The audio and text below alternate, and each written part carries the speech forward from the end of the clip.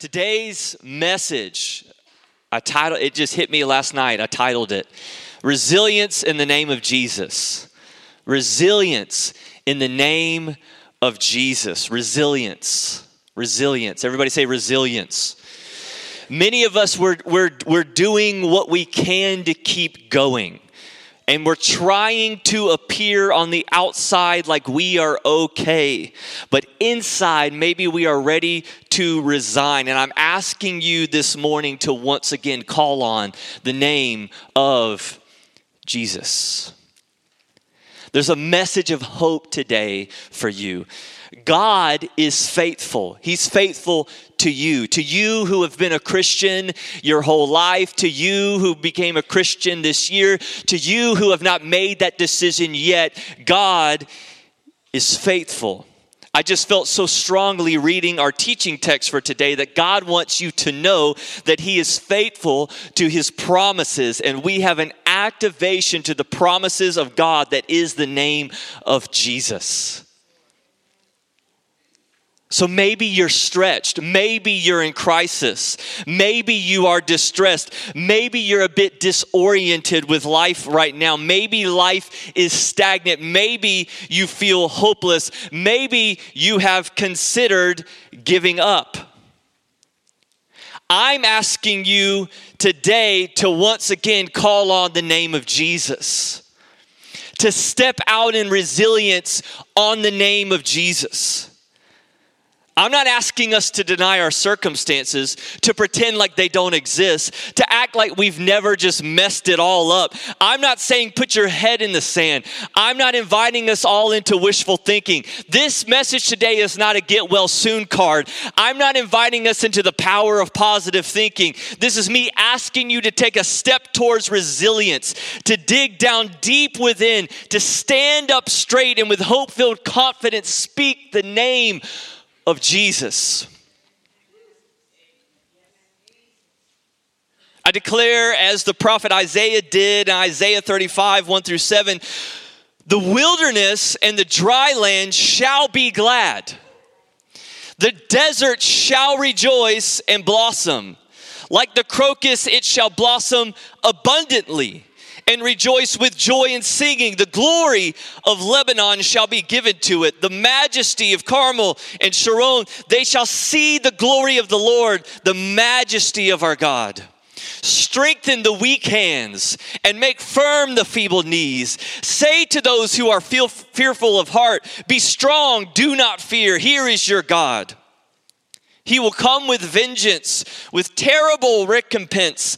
He will come and save you. Then the eyes of the blind shall be open, the ears of the deaf unstopped. Then the lame shall leap like a deer, and the tongue of the speechless sing for joy. For water shall break forth in the wilderness, and streams in the desert. The burning sand shall come a pool, and the thirsty ground springs of water. You see all our water on the stage that Pastor Mark bought and laid out for us to remind us every week of this concept of water and wells that we've been talking about.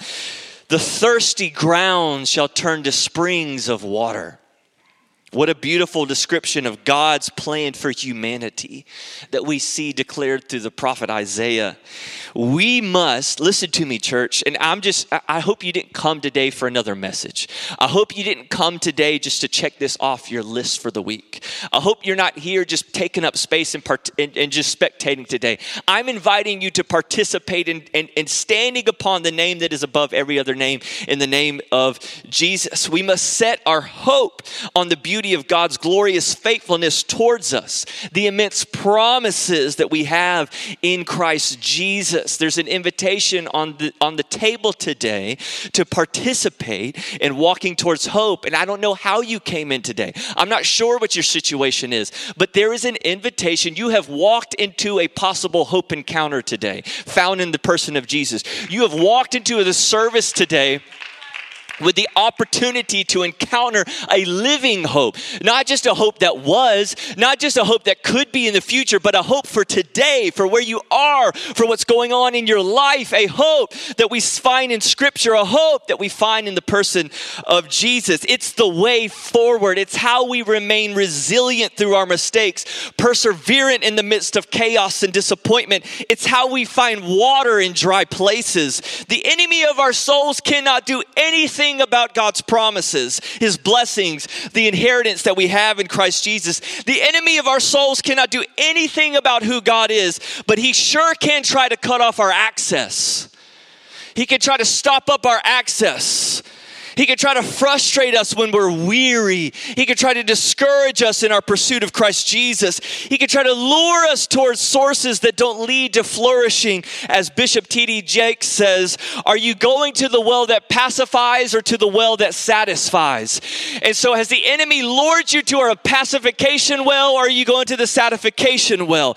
Are the sources that you go to in your time of discouragement and frustration and disappointment, is it leading to your flourishment, or is it ultimately leading you to exploitation? Our world is set up on it. Our world is built upon exploiting us, humans exploiting each other, and it's been that way since the beginning. But there is a God who loves you, who cares about you, who's for you, and has plans for you. And he will lead you and guide you, and water will break forth even in the dry lands. So don't get weary. Don't start settling for pacification when there's satisfaction in the person of Jesus. We have to remain steadfast. And we've been in a series about Isaac and his wells found in Genesis 26. And we're going to read there in just a moment. But before we do, let me give context for the area of the Bible that we are in. See, we're talking about wells, and wells represent vitality. It's not a luxury, these wells that Isaac has. In Isaac's time, this is necessity, right? It's not just a luxury, this is necessity. A thriving community needed a well. And so, in this time, we read that there's a famine in the land. Isaac heads to Gerar, a place God says he will be blessed in. God gives him this promise. He says, don't go down to Egypt. Go here, and you'll be blessed, and I'll be with you. So God makes promise to him. And so Isaac goes, and Isaac stumbles a little bit, right? When he gets there, he lies. He lies about who his wife Rebekah is, just as his father Abraham lied, so that we might remember not to repeat the sins of those who come before us, right? So Isaac lies about Rebekah and King Abimelech, the king of the land, the Philistine. He's very upset, but he allows Isaac to stay. Isaac stays, and the Bible says he sows seed in the land, and he reaps that year 100-fold harvest in the land that year. He's very prosperous. Now, King Abimelech does not like that. The Philistines go around filling in all of Isaac's wells, and Abimelech tells him to leave. He says, go, you're too prosperous. I don't like it. You become too powerful. You become too prosperous. Go. And the Philistines are going around and they're just filling in with earth. They're filling in these wells. And so go he does, and he heads away from the main population of Gerar out to a valley in Gerar. And we'll pick up in verse 18. It says in verse 18 that Isaac dug again the wells of water that had been dug in the days of his father Abraham. He dug again the wells of water that had been dug in the days of his father's Abraham. Sometimes we have to return to the wells of the generation that have come before us that have already been done. Isaac, he's now been pushed out of this land. He's out in the valley, and he returns to what he knows. He returns to the legacy. He knows my father dug wells here. I'm going to go dig wells here, right? And so for the Philistines had stopped them up after the death of Abraham, and he gave them the names that his father had given them. But when Isaac's servants, hear this, dug in the valley, when Isaac's servants dug in the valley. And when I read it, I had to stop there. And I'm reading it to y'all today, and I have to stop there because I just felt like we needed to call attention to something. Isaac's servants, they dug in the valley. He's been kicked out of the land he was prosperous in. But here he is, his people digging in the valley. I don't know about you, but I just think sometimes in my life, I'm waiting to get out of the valley before I try to press into what God has for my life. I'm waiting for the circumstance to get better before I call upon the name of Jesus. I can be a perfectionist. So if the conditions are not right, then maybe God won't show up. There's no water to be found here, so there's no point in digging. Maybe that's what the Philistines were doing. How does Isaac keep hitting these wells in the valley in the midst of a famine? He's digging. He's digging. But maybe we're not hitting wells because we're in the valley and we're thinking there's no water to be found here. What's the point of even digging, right? I'm going to wait until my circumstance has changed for the better, and then I'll start digging. I'll wait until things have turned around and conditions are better. Then I'll call upon the name of Jesus. Maybe God has called you to dig right where you are. Maybe the situation of life that you're in is the exact place where God wants you to dig. Maybe the area of life, find where your feet are, look where your feet are planted, and begin digging right there, right? Maybe God's brought you to this place. You're not in the prosperous place anymore that you were. And that's sad. And I'm sorry about that. It was great there. You were doing wonderful there. You had 100-fold increase into what you were doing and what you were sowing there. But you've been driven out and you've been pushed out. And that's just the circumstances. And now you're in the valley. Now you're in this place. And now you can either decide, well, you know what? There's nothing for me here. Or you can begin digging right where you are. I know it's not fair being in the valley. But if God was faithful then, if God was faithful at that time, what stopped him? Your geographic location? What stopped him? His faithfulness is from generation to generation. I mean, it says he dug again the wells of his father Abraham. There were wells dug here at Christian Renewal by some of you still here and some no longer here. A generation prior dug deep wells here at Christian Renewal Church. In our generation, we must look at the work of prior generations who dug deeply and found water and believe the same God. We must carry on with faith in his purpose for our church, for this city, for our families. And so it says they dug again, and they dug in the valley, and they found there a well of spring water. In verse 20, the herders of Gerar quarreled with Isaac's herders, saying, "The water is ours." So he called the well Esek. And Pastor Mark talked about that well last week because they contended with him. Then they dug another well and they quarreled over that one also. So he called it Sitnah. And that's the well we're talking about today. He moved from there and dug another well and they did not quarrel over it. Listen to me. Pause. There's always a well. Get it in your spirit today. There's always a well.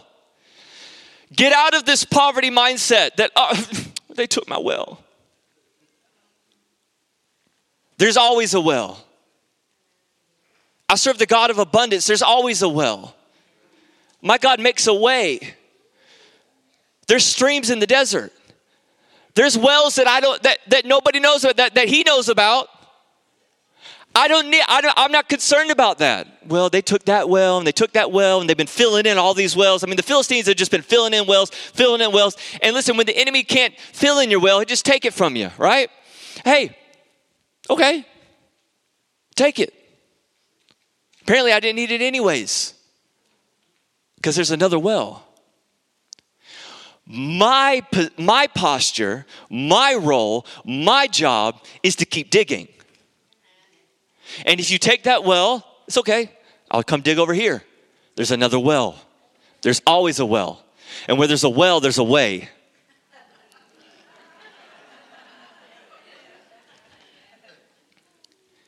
And we know who the way is. The way is Jesus. He's the way to truth. He's the way to life. And so there's always a well.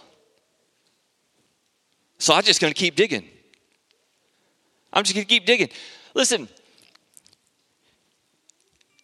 this is where we find this strange back and forth between my works and God's faithfulness, my obedience and his promises. Which one, chicken before the egg, right? Which one is it? Which one gets the other one? What's the equation? Is it that I'm faithful, so then he'll be faithful, or is it I'm waiting on him to be faithful and then I'll be faithful? I step out and how does it work? They are so intertwined that they are basically one. That I dig because he's faithful, and he's faithful, so I dig. And so I'm going to keep digging. And it's not my works that's producing his faithfulness and producing the well, but I know that as I continue digging, he's going to be faithful and there's going to be a well. And so I keep working because, listen, God is faithful. But listen, God's faithful, but I'm not going to hit any wells if my shovel's on the ground over there. God's faithful, but I'm not hitting any wells if my well's in the shed. And I'm just wondering, and I'm inviting us into hope today, right? I'm trying to exhort myself before you today. Because listen, I've wanted to just go ahead and put my shovel up. I said, God, I'm tired of digging. It just seems like each time I do, it just gets taken or it gets filled back in. I'm getting discouraged. I'm getting weary. And just as I've looked over this and I've looked at Isaac, God's inviting us to keep digging. Not just to toil with no vision or no direction. He's inviting us to keep digging because he's faithful. And there's always a well.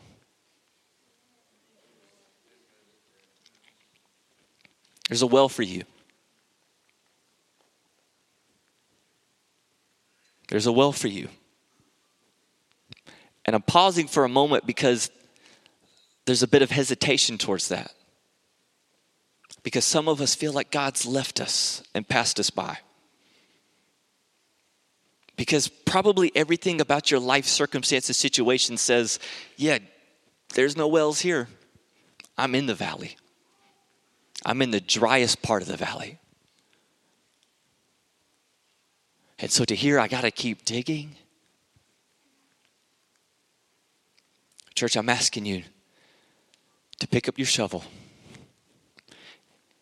Keep digging. And don't worry about the circumstance. Don't worry about the accusation. Don't worry about the hatred of the enemy.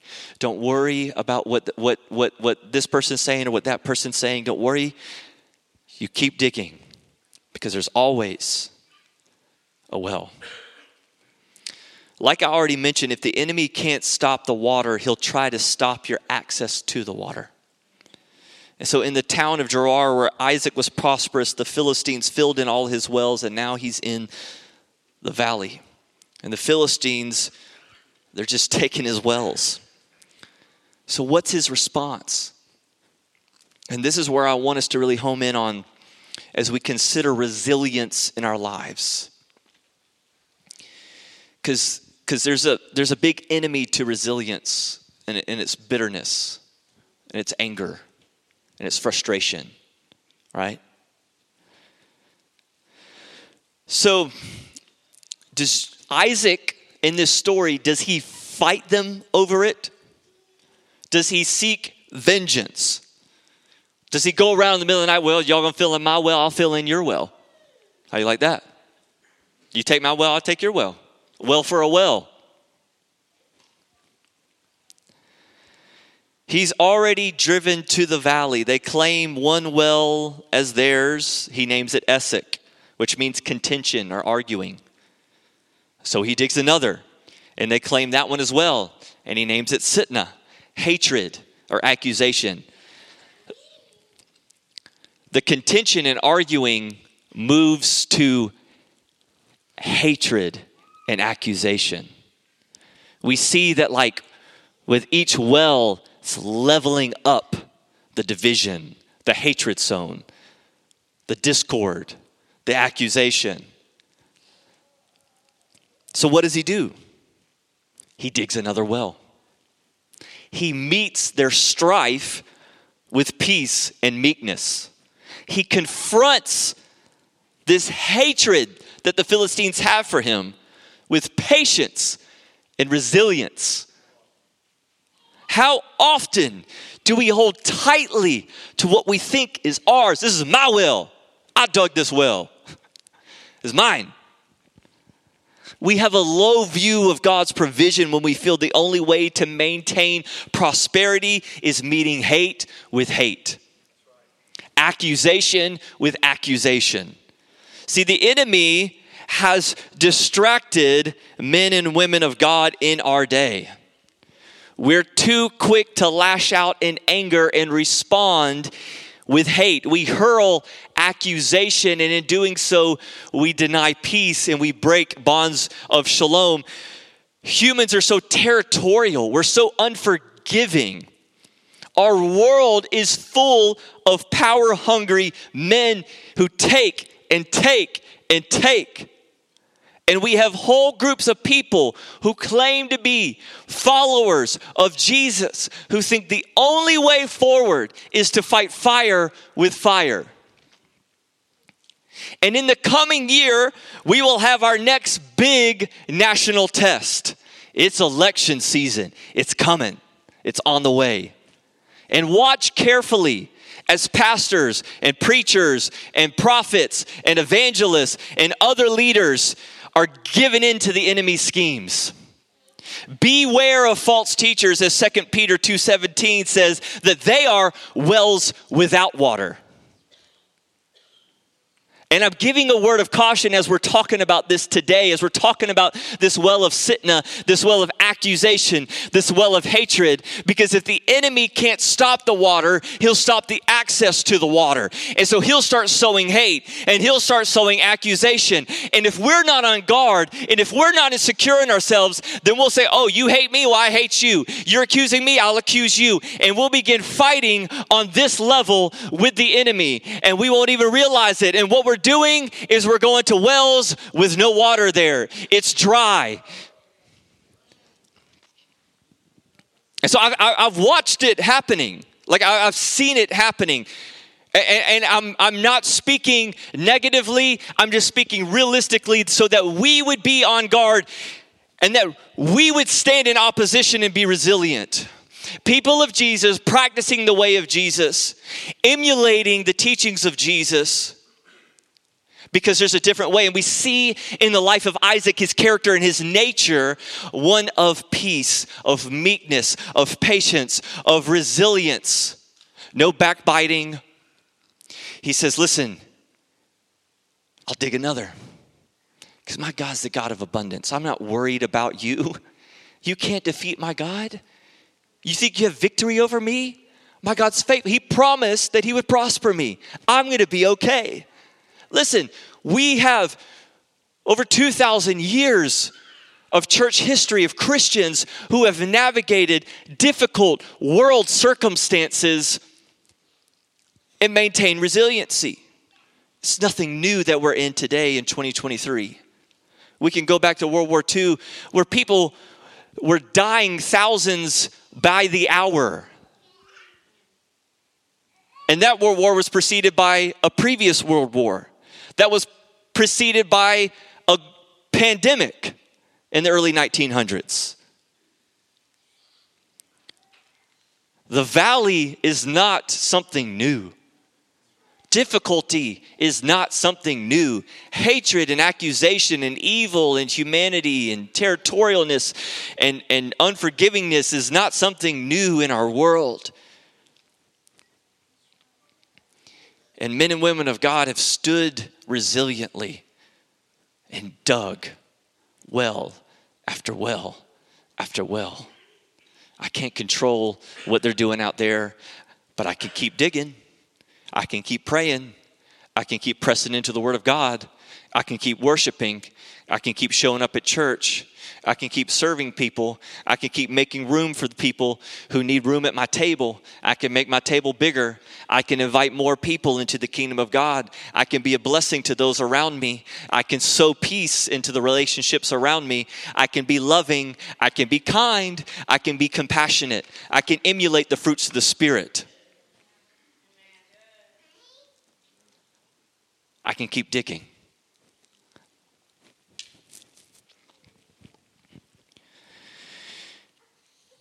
And so it's not the Jesus way. Resilience isn't being a bully. We serve a faithful God who keeps his promise. We see Isaac as resilient. He just keeps digging. And the more he digs, the more water he finds, the more hate he gets, so he keeps digging. And he keeps persevering until he's left alone. Finally, they just leave him alone. And he finds God's providence at work. And he finds this renewed confidence. See, Isaac paints a picture of the kind of character we should all have, the resiliency we should emulate. This is the way. It's the same we see Paul instruct the church in Rome at the end of Romans 12, chapter 12. We read this starting in verse 16. What does Paul tell the church in Rome? He says to them, live in harmony with one another. Do not be haughty, but associate with the lowly. Do not claim to be wiser than you are. Do not repay anyone evil for evil, but take thought for what is noble in the sight of all. If it is possible, so far as it depends on you, live peaceably with all. Beloved, never avenge yourselves, but leave room for the wrath of God. For it is written, vengeance is mine, I will repay, says the Lord. No, if your enemies are hungry, feed them. If they are thirsty, give them something to drink. For by doing this, you will heap burning coals on their heads. Do not be overcome by evil, but overcome evil with good. It's what we see in Isaac. It's what we see Paul instructing the church of Rome. Where does Paul get this mindset from? What example do we have in Scripture? Remember, we're to find resiliency in calling upon the name of Jesus. What sort of example do we have from Jesus? We see Paul write about Jesus in Philippians chapter 2, starting in verse 3. It says this, and I'm going to read verses 3 all the way to 14. And I want us to grab a hold of this today because this is the posture that we're going to have as we keep digging. This is the posture that we're going to have when our well gets dug in. This is the posture that we're going to have when we find ourselves in the valley, where it says that Paul writes to the church in Philippi, he says, do nothing from selfish ambition or conceit, but in humility regard others as better than yourselves. Let each of you look not to your own interest, but to the interest of others. Let the same mind be in you that was in Christ Jesus, who, though he was in the form of God, did not regard equality with God as something to be exploited, but he emptied himself, taking the form of a slave, being formed in human likeness, and being found in human form, he humbled himself and became obedient to the point of death, even death on a cross. Therefore, God also highly exalted him and gave him the name that is above every name, so that at the name of Jesus, every knee should bend in heaven and on earth and under the earth, and every tongue should confess that Jesus Christ is Lord, to the glory of the Father. Therefore, my beloved, just as you have always obeyed me, not only in my presence, but much more now in my absence, work out your own salvation with fear and trembling, for it is God who is at work in you, enabling you both to will and work for his good pleasure.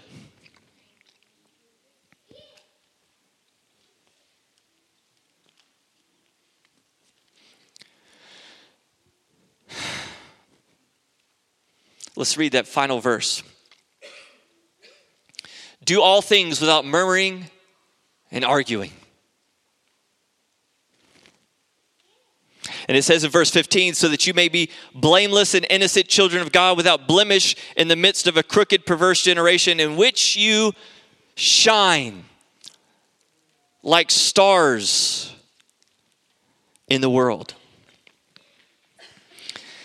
There's an opportunity for us to shine. The posture in which we dig the wells is for our benefit, for God's glory, and for the example towards other people. To see there's a difference. There's a difference. There's a difference in them. There's a different way that they go about things. I don't see them murmuring and complaining and arguing over that well. They just keep digging. I can't stop this person. I can't get them to be angry. I can't get them frustrated because they just keep digging. There's humility in them. There's a resiliency. And we shine like stars in the world.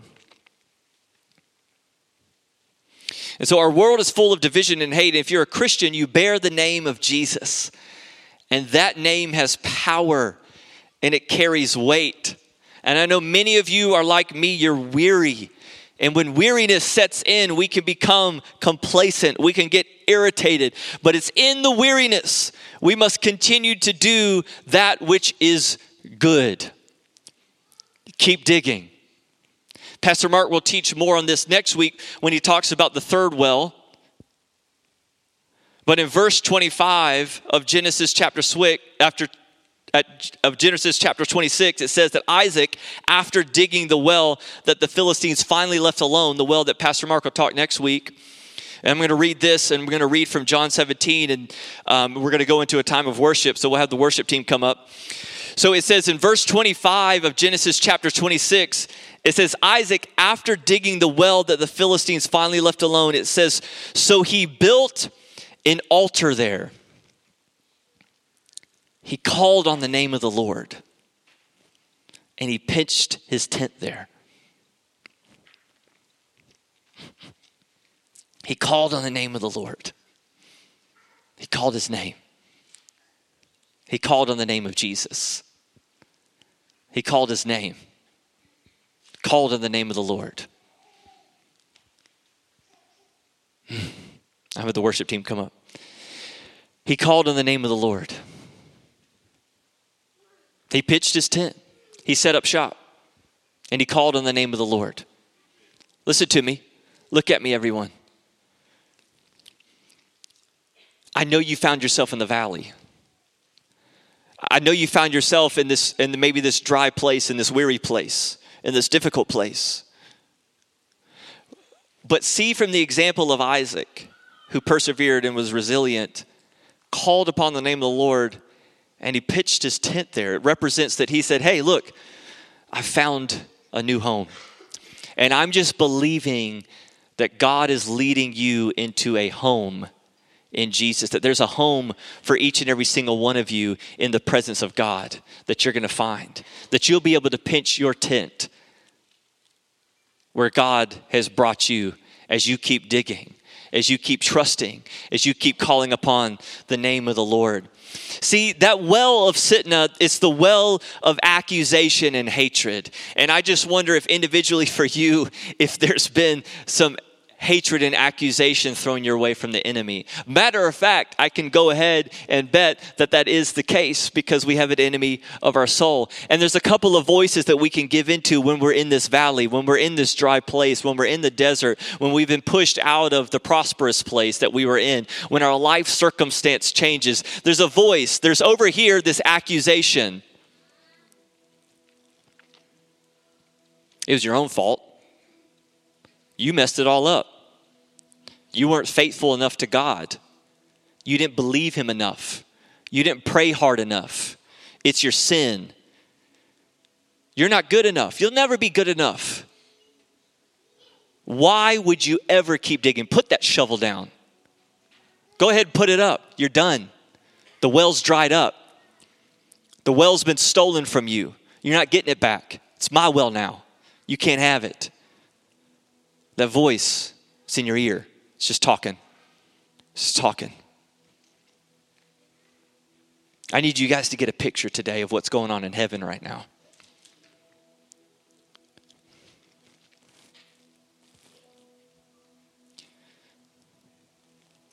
God saw that hatred towards humanity and amongst humanity.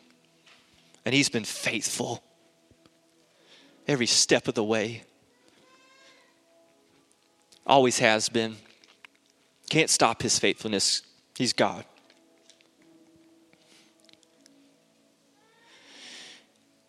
And he put on skin and bones in the person of Jesus. And Jesus humbled himself to the point of death on a cross. And he was raised to life. And at the name of Jesus, every knee is going to bow, every tongue confess that he's Lord, to the glory of the Father. And Jesus prays this prayer right before he's about to get taken in. Right before he's about to be captured and tortured. And he prays this prayer. I'm going to read a portion of it in John 17. He's praying to his Father in heaven. He's saying, I'm asking on their behalf. I'm not asking on behalf of the world, but on behalf of those whom you have given me, God. Because they are yours. All mine are yours. And yours are mine. And I have been glorified in them. And now I am no longer in the world, but they are in the world. And I am coming to you. Holy Father, protect them in your name. Protect them in your name that you have given me, so that they may be one as we are one. And while I was with them, I protected them in your name that you have given me. You got to speak the name. And there's this accusation and hatred going on towards you. And we've got to tune out of that voice, and you've got to get the picture of what's happening right now in heaven, because this Jesus that prayed this, and this Jesus that we read about in Philippians 2, that God highly exalted and was humbled to death on a cross, this God in human form, this suffering Savior, this servant Savior, he's sitting at the right hand of God the Father, and he's praying, and he's interceding for you. And as this accusation and as this hatred is going on in your mind, there's the King of Kings and the Lord of Lords. There's our friend Jesus, a friend like no other. There's our Savior Jesus, and he's praying and he's crying. He's like, God,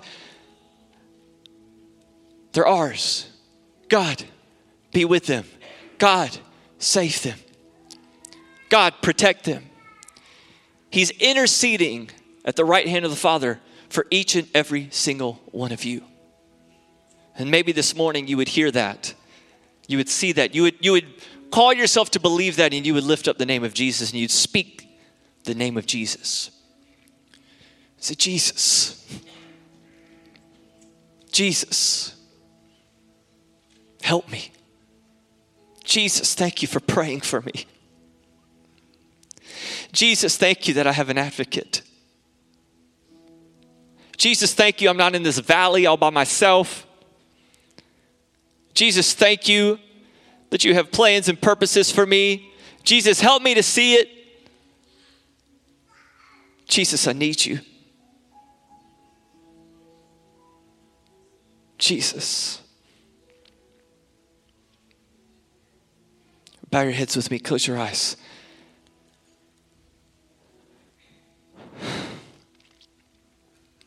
We're going to respond in worship today in singing. And I'm going to allow the worship team to just lead us. And they're going to take us. And I'll come back at the end and we'll pray. You can stay seated for a moment. You could stand up and sing this as you feel led. This is your time to respond. This is a moment we've set aside. I told you there's an opportunity to encounter hope this morning. There's resilience found in the name of Jesus today. And I don't know how you came in, but I'm asking you to consider where you're at and consider lifting your eyes to Jesus, lifting your spirits to him, to inside your heart and your spirit and with your mouth speak the name of Jesus today. And in him find hope. In him find salvation. In him find resilience. In him find freedom. In him find the deliverance that you need. the strength that you need to keep on digging. We speak the name of Jesus. So, Father, I pray for each of your people here today. My friends, Lord, I pray for them, God. I pray for each and every single one of them. And God, I'm asking you that you would encounter them today with your love and your peace and your hope. And God, I'm asking you to move in their situation, God. And God, I'm asking you to bring an assurance like Isaac had, an assurance in the covenant promises that you have towards your people. And so, God, I'm asking you to confront shame. I'm asking you to confront guilt. I'm asking you to confront the accusation of the enemies in their life this morning, Jesus. And God, as we worship and as we sing, Lord, I thank you for hope overflowing in this place. In your name, amen. Let's sing.